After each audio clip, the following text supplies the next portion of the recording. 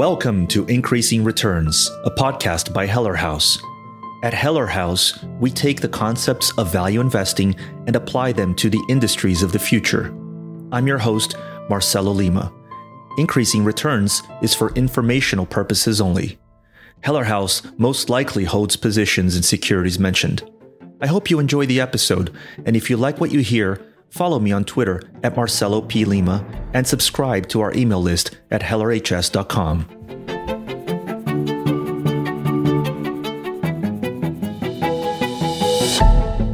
This week, we are back with another conversation with my friend Ryan Reeves, this time on Lemonade. We talk about the bull and bear cases for the company, the financial model, the importance of using imagination when thinking about the future, and what I think is the most interesting part of the conversation, competitive advantages or moats. This episode aired early last month on July 6, 2021. And remember, there's a transcript of this conversation linked in the show notes with lots of other links and illustrations as well in that transcript. I hope you enjoy it. Okay, on today's episode of the Investing City podcast, super happy to have Marcelo Lima on for a second time. So thanks for being here, Marcelo. My pleasure, Ryan. Nice to see you. You too. So yeah, let's talk about Lemonade. And I'll link to the show notes of our first conversation. But in this conversation, I would love to talk about Lemonade and just kind of breaking down the company and just how you heard about it and all the things. So first, just love for you to tell us about how you even came across Lemonade. Boy, how did I come across Lemonade? Probably just monitoring the companies that are coming to the public markets. And initially, I was very skeptical, right? I said, we have this reflexive knowledge from listening to Buffett and all the value guys over decade plus that if you find a financial company that's growing very fast, it's usually a bad idea. It's usually very risky. It's going to blow up at some point. And so I was very intrigued, but I was very skeptical. And I thought, this is different. So the first thing I did is I guess I watched the IPO video, which anybody can go watch on their website. And I realized that this seemed at least to be a very different kind of animal. They are built on, as Dan Schreiber, the co-founder, says, they're built on this technology substrate, whereas incumbents are built on pen and paper and human knowledge. It's a little bit of this sabermetrics idea where now a company that's built on software can use completely different tools. Now, obviously, if you look at Geico's hiring website, for example, they're hiring tons of data scientists. They're hiring software engineers, people with skills in Snowflake and all these different tools. And that's, granted. But it's also interesting to note that companies like JP Morgan Chase, which claim to be technology, Jamie Dimon says, we're a technology company. We have so many developers. They still don't get it. If you know what I mean, they really can't hold a candle to digital native companies like Square, for example. It's very hard to change that DNA and to change the culture of a company. So given everything we know about organizational behavior, I approached this with a very open mind. I said, well, I'm skeptical, but I really want to hear the story and understand whether this is a different animal or not. And so that was sort of the first intro to the company. And there's actually a very interesting little book that got published telling the story of the company by a gentleman called Ty Sagalow. So he was, the story goes that Dan Schreiber and Shai Wininger, the co-founder, they were introduced to each other via a venture capitalist from this Israeli venture capital firm. I think they're Israeli, called Aleph. And so they met and they decided to go down the list of big industries that they could attack. And when they came upon insurance, they said, okay, well, there's something there. This is $1 trillion industry. Everybody hates their insurance company. The experience is pretty bad. Can we do something differentiated here? So they whiteboarded all of these different ideas without knowing anything about insurance. Now, that is a huge red flag, right, in my book. if you listen to a lot of venture capitalists who fund these companies, a lot of them will say things like, well, we only like to talk to founders who have gone down the rabbit hole and hit their head against the wall for 10 years and they really figured out how to build this new type of company. This was sort of the opposite. These guys didn't know anything about insurance, were completely new to the industry, and how can they possibly come up with something that works given their lack of expertise? But what they did is they actually came up with very interesting ideas as far as just approaching this with an open mind as far as what a delightful customer experience looks like. And then the story goes that they Googled insurance innovation, and this guy, Ty Sagalow, shows up on Google. This is several years ago when the company was founded. So Ty is in his office in Manhattan and his phone rings, and it's like these two Israeli guys from across the Atlantic, and they're like, hey, we're starting this company and we Googled innovation insurance and you're the only guy who showed up. Can you come to Tel Aviv and help us? And so he ended up joining them as another founder and really helping them understand the insurance part now that they had this idea. And so that's when I started becoming more, I guess, interested in this from an investment perspective, because I started understanding the depth of talent that they then were able to hire into the company, insurance experts, people from the industry who had obviously an open mind, but were willing to look at things with a fresh set of eyes. So that was sort of my introduction to the company. And by the way, Ryan, I don't know if have you looked at this book or have you watched the IPO video yet? Yeah, so I haven't read the book, but I've done a decent amount of legwork on Lemonade. So I actually, just real quick, I actually found out about Lemonade because I've held Fiverr for a while, and I was reading into Shai Wininger and realized he left Fiverr and started Lemonade. And I was like, that's really interesting because I think Fiverr has huge potential, but this guy is leaving and starting a new company, and kind of went down the rabbit hole on Shai, and he is amazing. I'll just kind of leave it off there. Yeah, I totally agree. And it's interesting. Recently, I went back and I used 99 Designs and Upwork and Fiverr, and the experience on Fiverr, at least for what I was trying to do, was so vastly superior that it was just incredible. And you can sort of feel that design ethos that Shai brings to Lemonade now.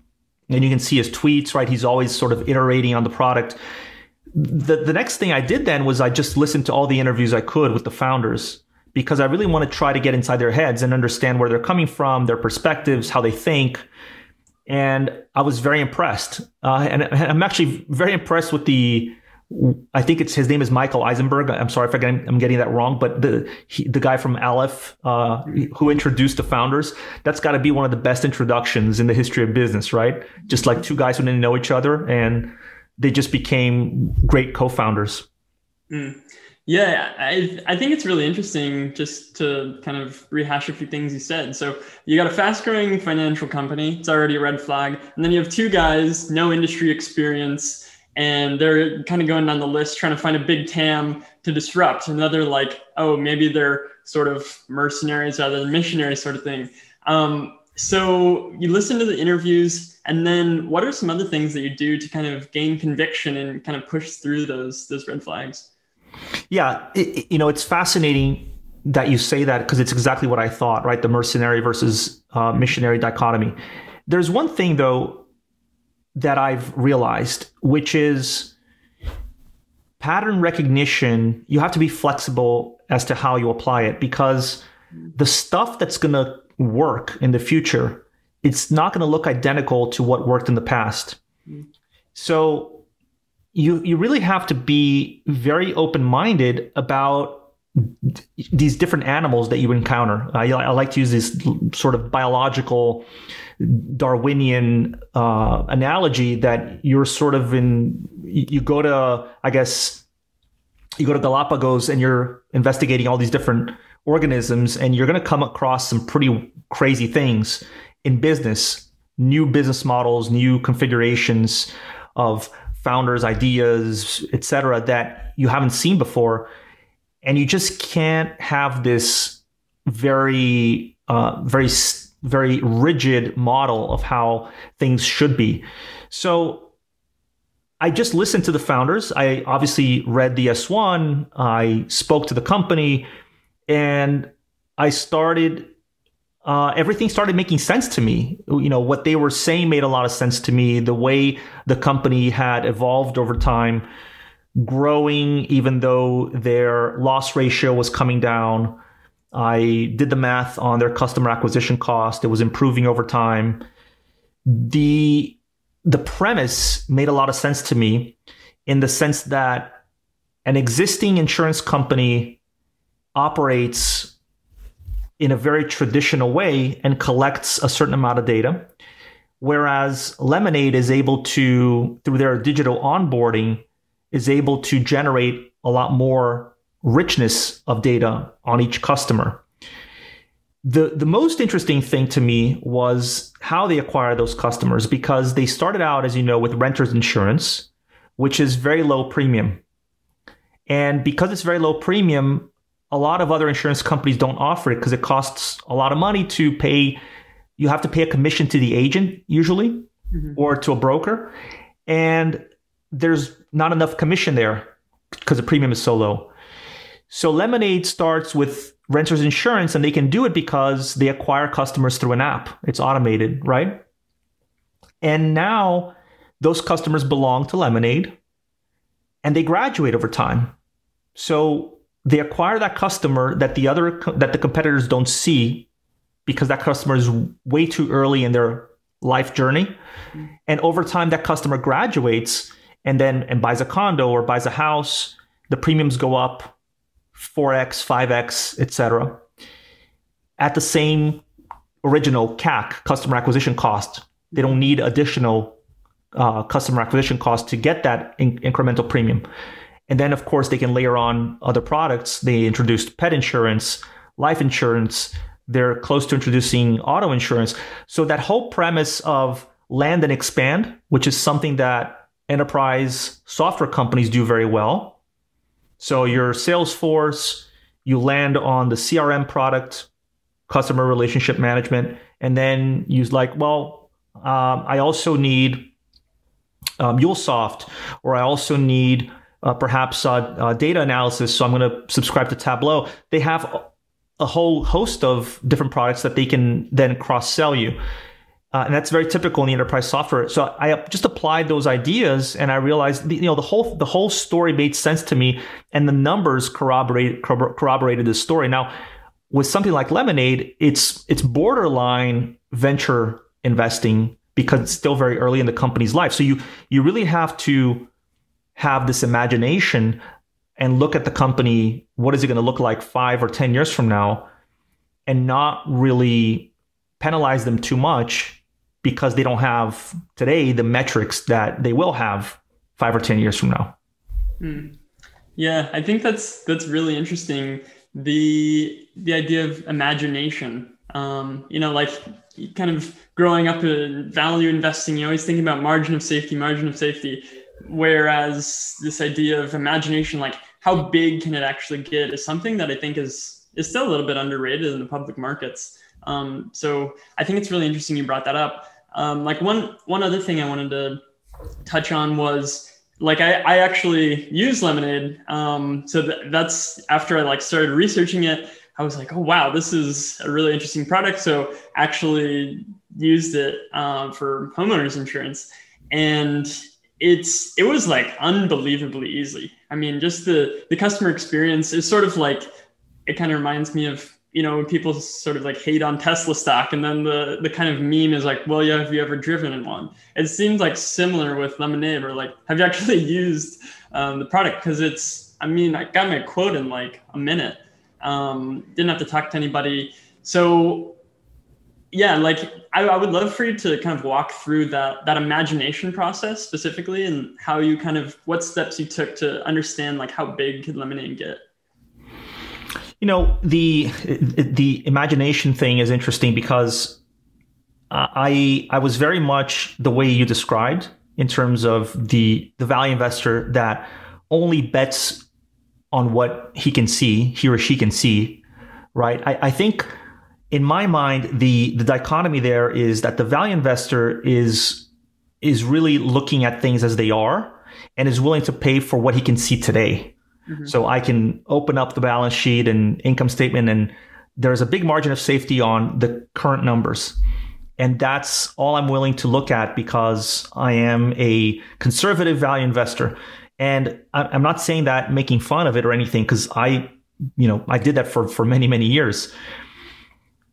The difference, what I started realizing over time, is that mental model, at least for me, I'm not saying it's wrong for everyone, but at least for me, it just became very limiting because I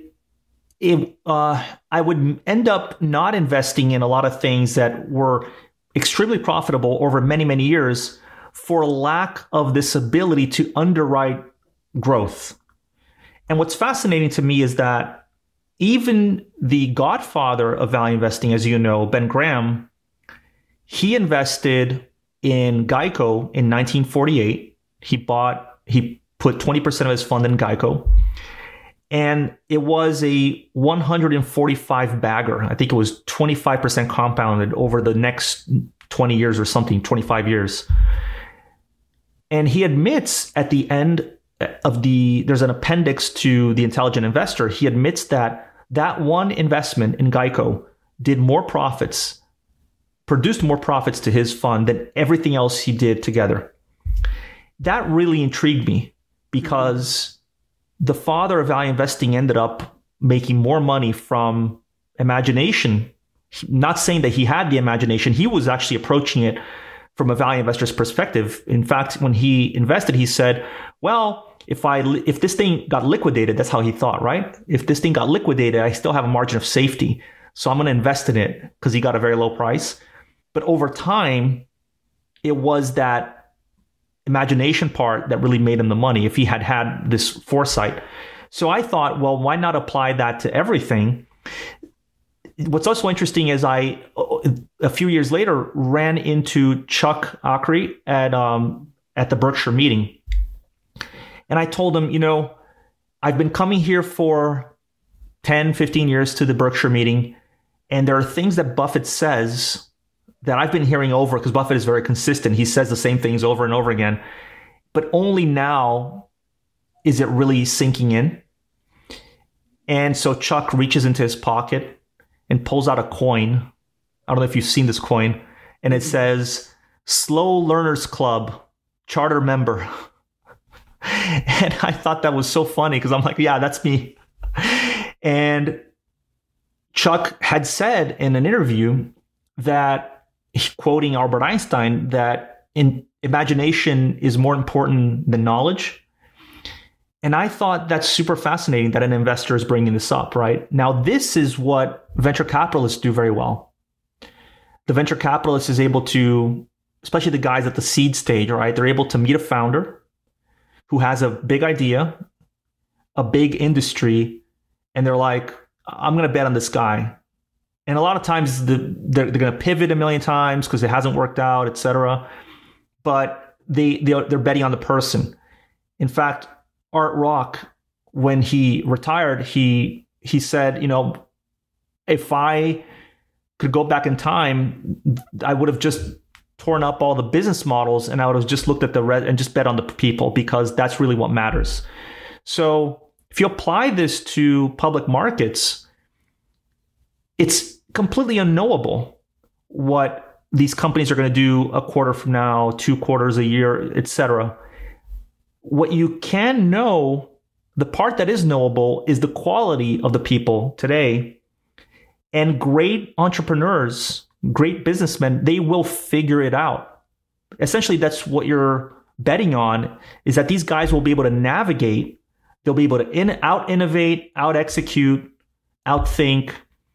Now, of course, nothing's guaranteed, but that's the bet. So if I can find founders like that, and if I can, I use DCFs, even though I know that they're hugely problematic, but I use them as guardrails. I like to figure out this Michael Mauboussin expectations investing idea of what is implied in the current market price. In other words, the current company's valuation is X billion dollars. Okay, great. What has to happen for that to make sense? And so you put it on a spreadsheet and you realize, wow, revenues have to be this much in 10 years. Margins have to be this much. The multiple has to be this much. And then you do an IRR and you get 20%. And you're like, okay, do those assumptions make any sense whatsoever? Does that revenue number make sense? So that's a way to back into the current valuation that I think is very useful. So that in a nutshell is, I think, this idea of using imagination. And I think it's, like you said, I think it's very underutilized because it's in a way harder to imagine than it is to look at the numbers today. Yeah, it's really interesting. So I'd love to talk a little bit about the insurance business. Like, how do you even think about Lemonade versus competition, and kind of what the economics will look like 5-10 years down the line? Yeah, so the company talks about this on their IPO video, and I've talked to the company a few times. The CFO has also given some very good interviews on YouTube and at financial conferences. And you want to test consistency, right? You want to make sure that everything that the company is telling you makes sense, that they're consistent in how they're thinking. And I think the answer is absolutely yes. So, of course, this is an extremely competitive market. I think the differentiation here for Lemonade is the way that they acquire customers, the way that they apply technology, both ingesting data, using machine learning to improve their underwriting, using machine learning to improve the claims experience. 30% of all claims are automated. They can increase that over time, and that dramatically lowers their cost. It's important to remember, right? Software is highest leverage activity that we know of as humans. You have one developer sitting on a computer, can log on to Amazon Web Services, type some code, and boom, you can interact with billions of customers around the world and build something extremely powerful.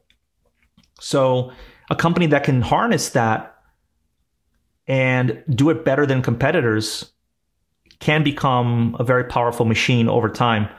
So, the company has talked about having 13 to 17% operating margins over time and growing. They don't give any guidance as far as how many policyholders or policies in force they can have. But right now, Lemonade has about 1 million customers. You can look at historical numbers and see how much they've grown over time. And so the way I think about it is I apply a growth function every year. And what numbers are reasonable as far as year over year growth? And usually these numbers decline over time. So a company that's growing 60% today might be growing 50% next year and then 40% after that. And, by year 10, they might be growing in the teens. It really depends on the company. And of course, you have inflection points where sometimes growth accelerates. You have acquisitions, you have new things that exogenous shocks like COVID was an accelerant to a lot of companies that nobody could have forecast. So I know that these things are wrong, but it's again, those guardrails. So then you can look at number of customers, premium per customer. And today we have a certain number of premium per customer, and that goes hopefully up over time as customers attach to different types of policies, whether that's life insurance, pet insurance, future product introductions like auto insurance, which they've already teased. And you get to a number in 10 years or so, let's say, as far as revenues. And then you have to look at the industry. Well, what do the other insurance companies do? Is this reasonable? And I think the estimates that I have are reasonable. I've put them out on Twitter to test them against the bears. I'm super happy to engage with bears because I think one knife sharpens the other, right? You need to if you have like sharp people to talk to, it improves your underwriting. I say either your underwriting improves or it crumbles.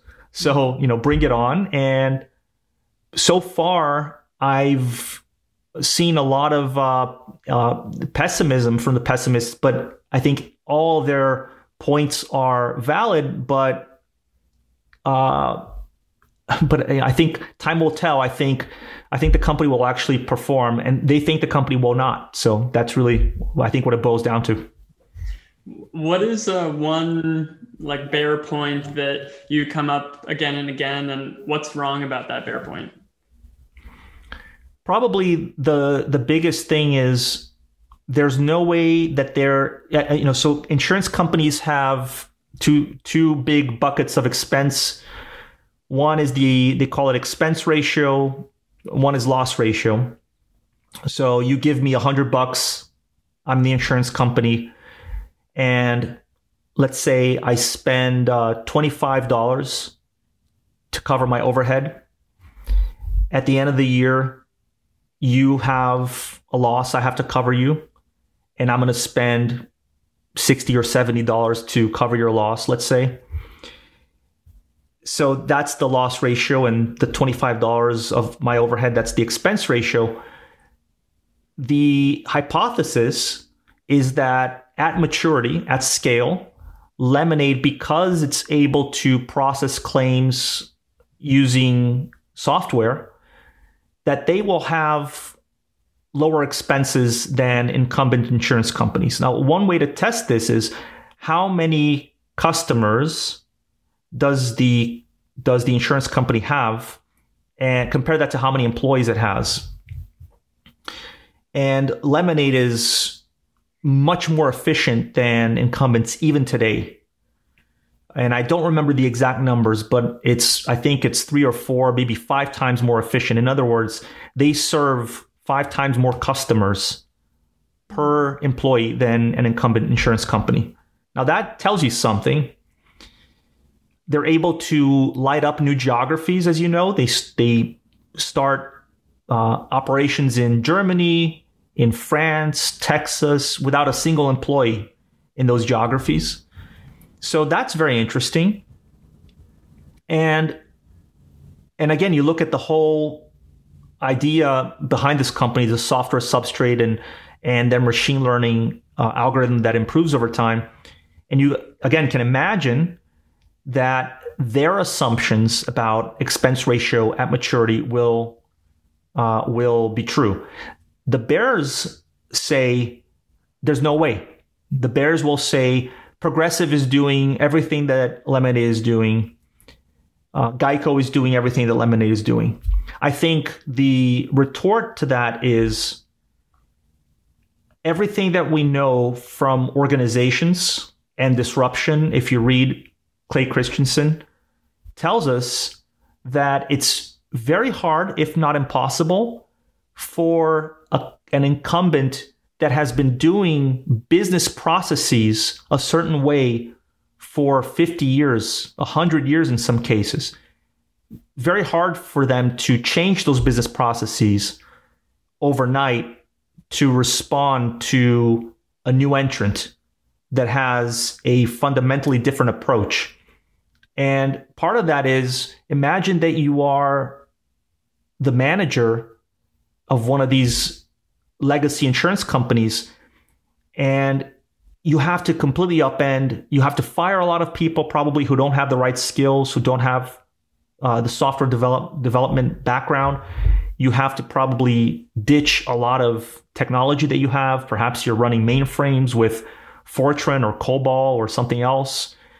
You have to convince a lot of your managers that this new approach is better. It challenges so many internal structures in these companies and so many fiefdoms that it's very hard to do. And we see that over and over again. Why is it so difficult for banks to respond to fintechs, these neobanks, digital first banks, call them whatever it is, and these apps that are now turning into banks like Cash App, one of my favorite examples. So I think that just waving your hands and saying Geico does everything that Lemonade does and Progressive does everything that Lemonade does, I think is kind of naive from that perspective. And I think that is the strongest argument that I've heard against Lemonade ever reaching, not even improving on the expense ratio, but even reaching parity. They just say there's no way these guys are ever going to they're going to be as efficient as Progressive or Geico, for example. Yeah, I mean, it really is the classic example of bottoms up disruption coming in at the super low end with renters insurance, where, yeah, like you said, no commission agent is going to want to service that. So it's really interesting. One other thing that kind of going back to is the management team. So Dan and Shai, like what are some qualities that you saw in them that really piqued your interest and made you kind of believe in them? I think Dan Schreiber said something that I think is so true. He said that storytelling is one of the most important skills for an entrepreneur.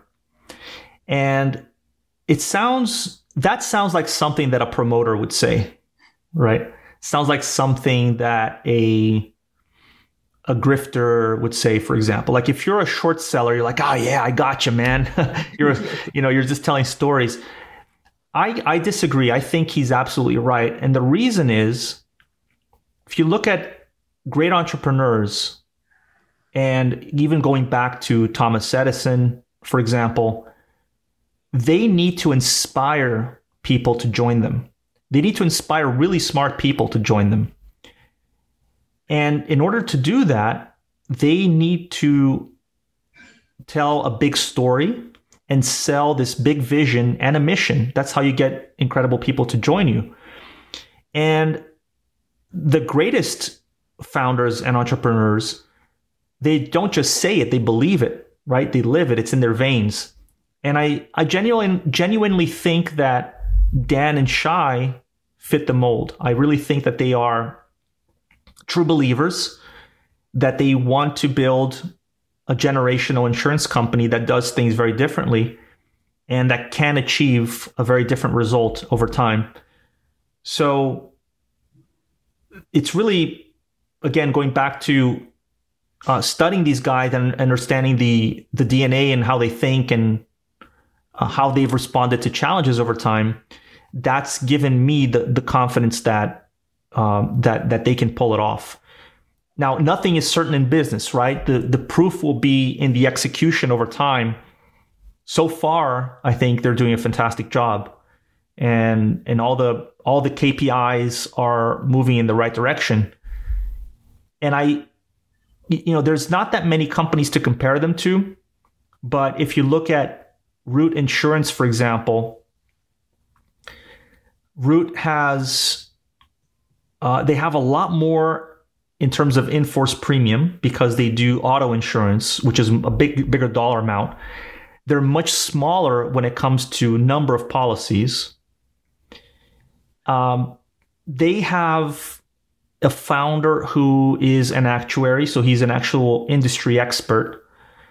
But it's hard for me to get super excited about the company. And I don't know what it's like this hard to describe thing. Whereas with Lemonade, you get this very interesting feeling from the company that the company cares. And again, it's you're using a different part of your brain. You're not using your analytical mind. You're not using your, adding, you're not doing arithmetic, etc. You're not using your CFA, right, to understand this. But that, I think, is part of, frankly, the edge is that for an investor is understanding this, having this emotional intelligence, I think. And you can, if you look back now, it's obvious in hindsight, if you apply this idea to a lot of other companies, things like Apple and Facebook, etc., where you have this maniacal founder that you look at the guy's history and his actions over time, and it just gives you this, it paints a picture of somebody who is just not doing it for the money, but doing it for something much bigger. Yeah, I think it's really interesting how you brought up storytelling, and it kind of plays off of the incumbent's difficulty. And you might have to fire people that don't have the skills, but for them to actually hire people to like come want to work for Geico that have, machine learning backgrounds, like, are they going to go to Geico or go to Lemonade, one of these other companies? It just seems like, I guess you could throw more money at them, but then there's like, they're going to be paid enough anyway. Like they're going to get paid in stock. So is that really a differentiator? It's really that mission. So I think that hits on a lot of different things. So one thing that I'm interested in is like, what would sort of disconfirm your thesis, or like what would cause you to change your mind on Lemonade? Well, I think the biggest thing is, in order for the investment to work, you have to be able to see an adoption curve. Meaning, we have the insurance industry exists already. There's perhaps a little bit of new market creation here at the low end, because they're enabling renters insurance for people who wouldn't have had renters insurance previously, because maybe it's something they didn't think it was important. Maybe it was hard to get because there are not that many carriers. So there's a little bit of new market creation there. And by the way, a good analogy for this in my mind is Square, because Square had the dongle that you attach to your phone and it lets you swipe a credit card.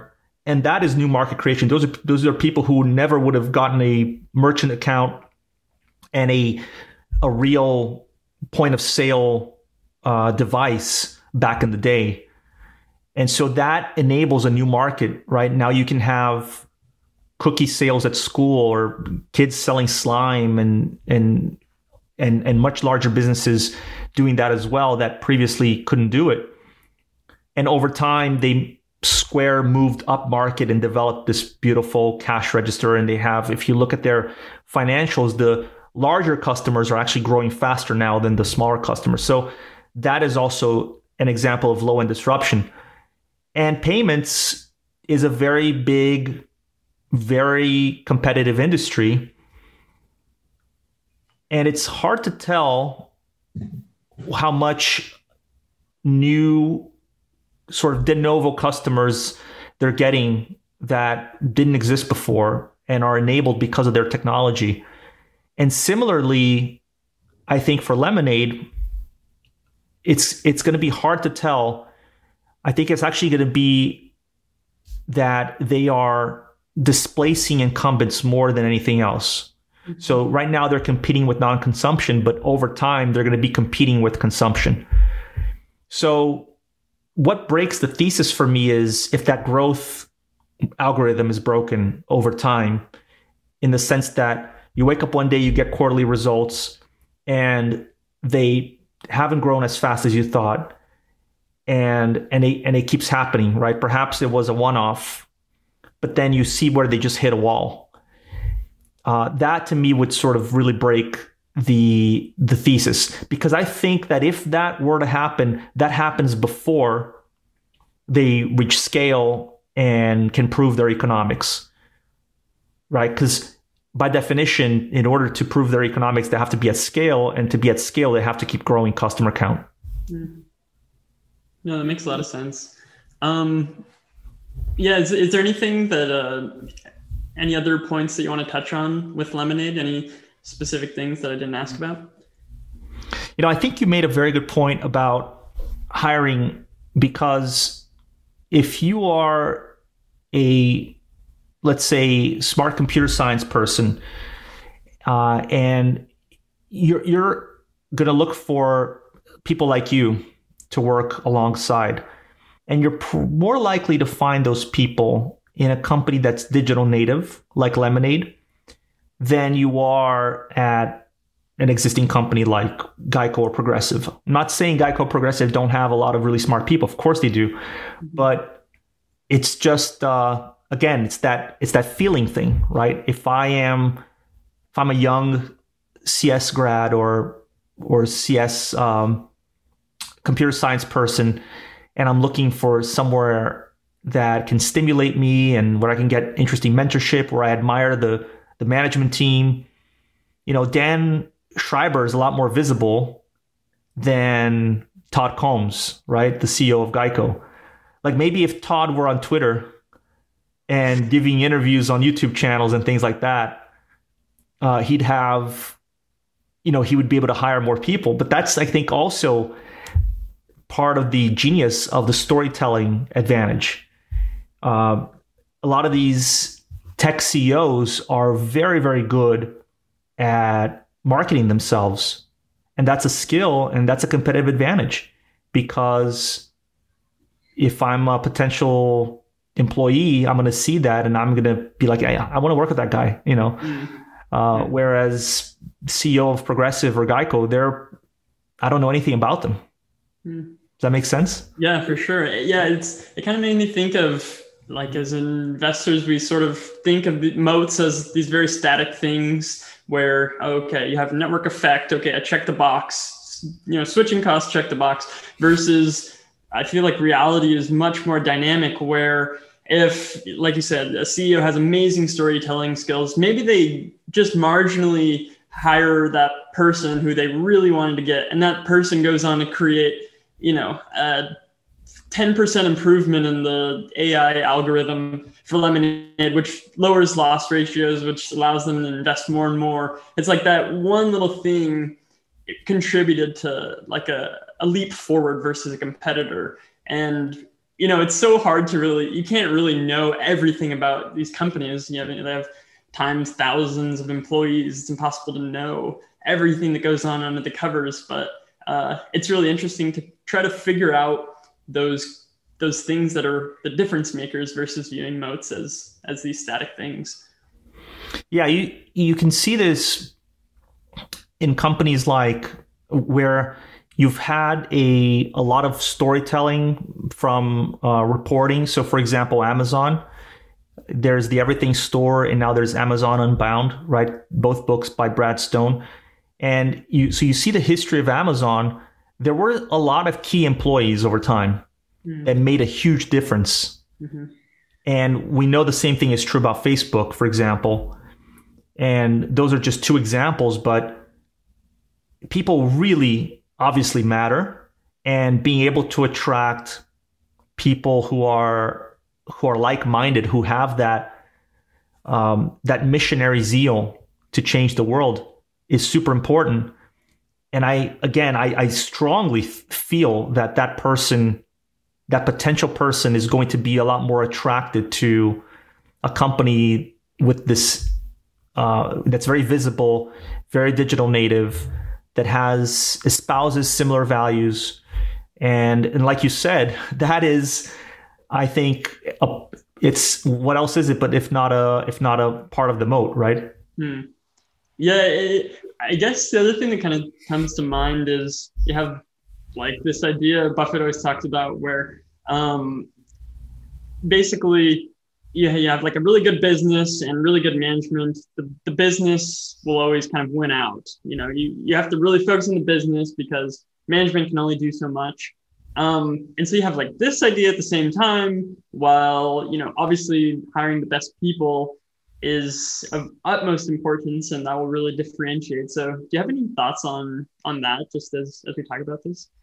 Yeah, I that's why I only look at good industries because that is something that remains true. If you have a management team that tackles an industry with a fantastic management team with a great reputation that tackles an industry with a reputation for poor economics, it's the reputation of the industry that will remain intact, right? Roughly what Buffett said. And I think that's true. That's why, for example, I focus on what I think are great industries. And insurance, you can build a very good business. By the way, one exercise I did before this podcast with you is I went on Bloomberg and I pulled up a bunch of insurance companies and I plotted their operating margins and combined ratios, because, roughly speaking, an operating margin of 15% implies a fully loaded, if you will, combined ratio of 85%, including loss adjustment expenses and all that. And I wanted to make sure that people, one of the bears were saying, oh, that's impossible. Those companies don't exist. Well, it turns out they do exist. And not that many of them. Most insurance companies, as we know, do not have fantastic economics. They tend to break even on their underwriting, and they make money on their investment float, although that's increasingly hard today because of very low interest rates. The really good ones are the ones that are able to do both. Lemonade, there's no credit at all for investment gains at all. I don't think that's part of the thesis at all today, because again, no company today is able to invest the way Buffett does in equities and things like that. And if they do well, it'll really be from the combined ratio. So I do think it's very important to focus on great companies, on great industries, and then find the best founders. So that way you have the best of both worlds, right? So you find great industries and fantastic founders. I don't believe in lousy industries, even if they have a fantastic manager. It's a tough proposition. Do you have any counter examples of that? Not really off of the top of my head. I was just I appreciate that you brought up insurance, because you don't think of insurance as this amazing industry, but I mean, Progressive and Geico have been amazing performers. So there definitely are examples where it's like obviously insurance isn't enterprise software, right? And no industry really is, but they're with really, really giant industries. It also widens the playing field. Like, insurance is pretty consumer facing, which just widens the TAM a ton. So there's trade-offs, right? I mean, there is a lot of very successful industrial conglomerates, which I wouldn't think of as necessarily like amazing industries that have very specific process power. But insurance, like you said, there are examples where there are really good companies in there. Yeah, and Buffett over time, right, has identified some really good executives in insurance, right? So those people exist. Now imagine if you could give them superpowers with software, right? So I think that's the, and I don't think you need an Ajit Jain to run Lemonade. They're not doing exotic insurance, right? Like Ajit is doing. So, by the way, it's interesting that in that little book, there's a picture of Ty Sagalow and Ajit Jain. So Ajit had the opportunity to invest in Lemonade, but he chose not to. Oh, that's really interesting. Yeah. So who was Ty Sagalow? Like, what did he do before helping out Lemonade? I don't know. Because I read his book and I looked him up. He's not involved with the company anymore. I think he was a co-founder, and then I don't even think he's on the board of directors. So it didn't matter very much, but he was some guy involved who was a veteran of the insurance industry and for some reason interested in innovation in insurance. I don't really know what that meant before Lemonade. I don't know what his activities were, but he was, I think, very helpful. At least that's what you gather. Obviously, he wrote the book. It's a thin book. It's not substantial or anything like that, but the company is only a few years old anyway. So. Well, hey, I mean, I've kept you almost an hour already, but I really appreciate you breaking down Lemonade. I mean, a company that is very interesting, has a lot of optionality, moving into auto insurance. One quick thing is life insurance. I didn't realize how giant an industry life insurance is. And they kind of just like snuck term life in there.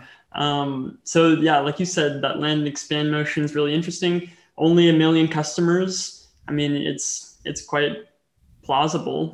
They have a global market. Who knows what's kind of the upper limit of that. So I think it's a very interesting company. So I appreciate you coming on and breaking it down for us.